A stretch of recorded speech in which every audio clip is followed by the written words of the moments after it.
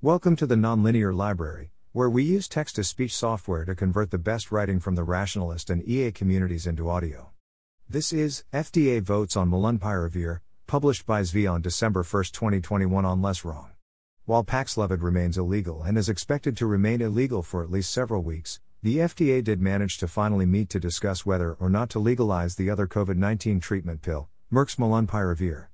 While later data reduced effectiveness estimates from 50% to 30%, that's still much better than 0%, and it uses a unique mechanism that can probably be profitably combined with other treatments, so one might naively think that after sufficient stalling for appearances this would be easy. One would be wrong. The vote was 13 to 10, was restricted to those at high risk, and could easily have failed outright. I may want to later refer back to this, so it's splitting off into its own post. High-level summary. Usually we get live blogs from Helen, Branswell and Mattew Herper. They held off and only issued a summary post later on this time, perhaps because the meeting was too painful. Luckily, my commenter weekend editor is excellent at summarizing such meetings, so I'll quote their summary in full. Link goes to their full post. After the summary, I'll note the salient other details in the full post. Today the FDA's AMBAC meeting voted to recommend Molnupiravir get an emergency use authorization. But just barely, 13 yes, 10 no, 0 abstentions. And with a lot of caveats among the yes votes. Some issues. Efficacy versus hospitalization was wobbly. The interim report had 48.3%, CL 20.5% to 66.5%, efficacy, but when they added the rest of the data it was only 30.4%, CL 1.0% to 51.1%. People thought this might mean there were responder-nonresponder populations, and nobody knew a biomarker to distinguish them. This is an interesting mix of good and bad thinking. Yes, it's possible that the 50% versus 30% thing wasn't random, but why is that an issue here? If you have a drug with 30% efficacy, that's good. If you have a drug that is 50% effective half the time and 10% effective the other half, depending on who it is used on, and you can't tell who is who, then you still have a 30% effective drug. The difference is that because of the way you are now stacking your coin flips, it feels like you are now giving a 10% effective drug to some people without knowing it. Or there's the problem that if you knew more you could differentiate between the two populations, so now you have an imperfect procedure and it wouldn't be ethical somehow to proceed, or you're blameworthy when the drug doesn't work in a particular case.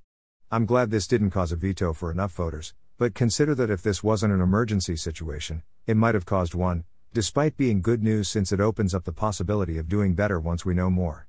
Then again, perhaps the argument is that experiments are illegal except for getting drugs approved, so if we approve the drug we'd never run the experiment? Which has a certain kind of dystopian logic to it, I suppose. Of course, same as it ever was, we stopped the study when the early results looked so good, and now we're saying the results are at most barely good enough. While the mechanism and efficacy calculations from Merck were quite convincing, the FDA showed there were some issues with mutagenicity, particularly in the first trimester of pregnancy. And I have to apologize, I got bored, and went grocery shopping at this point, stocking up in case the Omicronomicon gets loose. So I missed most of this, and am too tired to go back and listen. Maybe tomorrow. Any woman will only get Molnupiravir after a negative pregnancy test. Points for Omicronomicon, that's great, and given the timing I hope it was all dry goods that will keep for a long time. In any case, a pregnancy test is quick and cheap, and damaged babies are considered quite bad, so I have no issue with this requirement, even though in practice it's going to be painfully dumb a large percentage of the time. Given this is a treatment for those already sick, it would take a very large concern to make taking this a bad idea otherwise. One point in favor was that people thought the efficacy of monoclonal ABs will fade with Omicron, so they want an alternative. They also said if there's another oral medication with higher efficacy with less side effects, think Paxlovid, then the FDA should reconsider Molnupiravir. So Molnupiravir may get approved for like a month or so until Paxlovid blows it away. They so carefully didn't mention Paxlovid that I wonder if there was some legal constraint. This is of course completely crazy and illustrates how twisted their frameworks have become. Molnupiravir and Paxlovid are probably complements because they have different mechanisms, and the existence of a life-saving medicine, that is currently illegal, thanks to you murderous madmen, is no reason to then make a different life-saving medicine illegal because there's a better option. If Paxlovid is legal and available and so is Molunpiravir, are they worried people who could have been given Paxlovid won't be given Paxlovid? Then there's the crazy of the monoclonal ABs argument and the need for this new treatment as a justification. Once again, These treatments are complements, and also I can't help but notice that a lot of people are dying of COVID-19 and we're worried about a lack of hospital capacity and all that. It's like the FDA thinks you only get one treatment, because who would dare use more than one without a proper scientific study and a standard of care, or something, and therefore they have to ban all but the best treatment no matter the issues of cost and supply? The hell? Listening to the voting statements was almost painful. The AMBAC members were clearly conflicted. So the recommended you only for high-risk individuals, mostly the unvaccinated or those who had suboptimal response to vaccination. Pending FDA administrative action, Molnupiravir is you had sort of. When they tried this insanity with boosters, limiting who can have access without legal liability to life-saving medicine and thus allowing people to die, in order to satisfy arcane ethical requirements, the states increasingly overruled the FDA. I very much hope that they do this again. But I fear that given the mutagenicity issue, doctors will rightfully fear lawsuits from people who claim nonsensical mutations happen to them, and so won't be able to give Molunpiravir to a lot of their patients, resulting in a bunch of people dying and hospitals filling up faster. Seems like the most important action is to hurry along to the Paxlovid hearings, no? Yes, still true, although they now have a distinct downside. They may lead to a life-saving medicine that is currently on track to be at least sort of legal, becoming illegal once more. And it's only on track to be legal rather than legal, with substantial doubt, because the FDA administrator has to sign off, then the CDC advisory committee has to meet, and then the CDC management has to approve. Given what we've seen so far, all of these steps are at risk. However, it's also important to note this concern, even if it didn't make the comment summary and seems like it wasn't considered too important. There was also some concern that the induction of high mutation rates in the virus might, if it doesn't go far enough, create a troublesome new variants. This does seem like a real concern if it's even slightly well-founded, and a good reason to consider not approving the drug. The downside of doing this could be very, very high. If this was the reason given for rejection, I might even accept it. Here's what the Stat News summary had to report about that. Panelists also worried about data showing that use of Molnupiravir might, in theory, lead to new variants of the SARS-CoV-2 virus through its mechanism, which works by causing viruses to make mistakes in copying their genetic material. With all respect, I think it's incumbent upon you to make some effort to make an estimate of what is the likelihood of escape mutants occurring as a result of your drug, said James Hildreth, a panelist and the CEO of Meharry Medical College. However, other panelists, including John Coffin, a Tufts molecular biologist, argued that the overall risk of such mutations due to the drug was small. It seems appropriate here to have some amount of model error, and to actually do the calculation. That's the high-level result. Key facts. There's always a lot of good information at these meetings. What is it important to know? Here's the protocol. The drug is administered 2 CE per day for 5 days at a dose of 800 mg, in the form of 4 capsules of 200 mg each, so the dose can be titrated down, perhaps? Treatment must start within 5 days from symptoms. That's empirically important, as shown here. The reduction in viral load over time is dramatic for intervention before 5 days past symptoms, left, but it is an order of magnitude weaker for intervention after 5 days of symptoms, right? That means we need to have a testing system which is widely available, cheap or free, and fast. This also means that if you catch the problem quickly, we would probably see much better than 30% efficacy. This effect has to be continuous, there's nothing special about 5 days in particular. There were 10 subject deaths during the trial, but 9 were in the placebo arm. As a crude indication of safety, that's pretty good. There were a lot of other safety studies, both in vitro, in animals, and in surveillance of the trial population. The trial seemed pretty safe, with adverse events in the placebo arm about the same as treatment. There is some worry about mutagenicity, particularly during organogenesis in pregnancy when messing with human RNA could be a bad idea.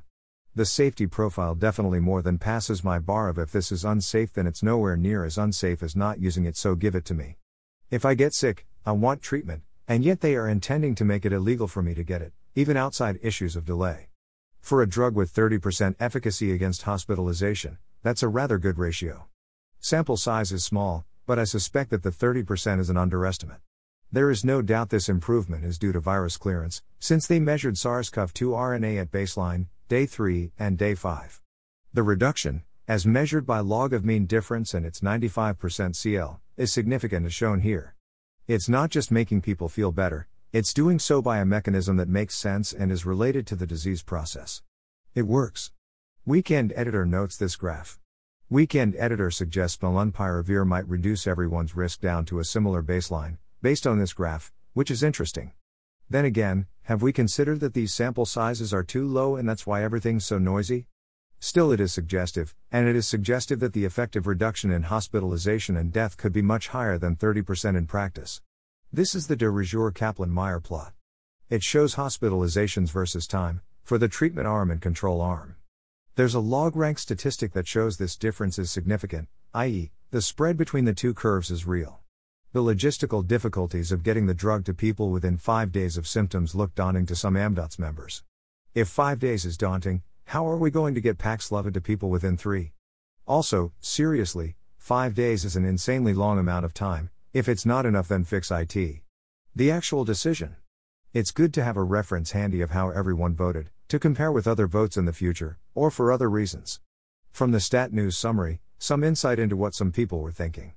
I think we need to stop and acknowledge that the whole reason we're having this discussion is because the efficacy of this product is not overwhelmingly good, said W. David Hardy of Charles Drew University School of Medicine and Science during a discussion about the drug's use during pregnancy. And I think that makes all of us feel a bit uncomfortable about the fact whether this is an advance therapeutically because it's an oral medication, not an intravenous medication. Then again, that seems to directly contradict this summary viewpoint from the same article. In the end, panelists narrowly voted that the benefits of having an oral COVID treatment to keep people out of the hospital outweighed their questions and concerns. But the FDA may write a far narrower authorization for the drug than observers would previously have expected. This suggests that being an oral treatment was, correctly, I'd presume, considered an important advantage. It also suggests that this decision was indeed very close and another similarly effective drug could easily have been rejected in this spot. What is overwhelmingly good? I'm guessing that if it were standard of care, and someone were suggesting not using it, the 30% would be enough to make this seem completely crazy and unacceptable. It's all about framing. It has to be an advance because one does not simply use it in addition to other tools, and it's a disadvantage that it is an oral medication in the context of whether it is an advance in this other sense, even though in terms of usefulness it is a rather big advance, and the process is looking at a bunch of veto considerations rather than doing a cost-benefit analysis. Takeaways. When you stop a trial early, you sometimes don't get enough data. This lack of data can then endanger approval. We have a concrete example. The vote was 13-10 and at best we're likely to get a narrow authorization. If many of you want Molnupiravir, you won't be able to get it, and it's possible no one will be able to get it. The FDA is even more willing to deny us life-saving medicine than we previously expected. We should worry more about this, not less. Pregnant women probably shouldn't take Molnupiravir, and pregnancy tests will be required before the drug is given out. There is one other real potential worry about Molnupiravir, that it could create new variants. This does not seem to have been a major consideration, nor does a probability or cost-benefit assessment seem to have been done here, and the 13-10 vote was due mostly or entirely to other reasons. Chances seem good that this can be a greater than 30% effective treatment in practice, among those who get it in time and are allowed to get it. I'd be far more surprised by substantially lower than 30% than by substantially higher. Paxlovid remains so illegal the FDA can't even say its name in meetings. Thanks for listening. To help us out with the Nonlinear Library or to learn more, please visit nonlinear.org.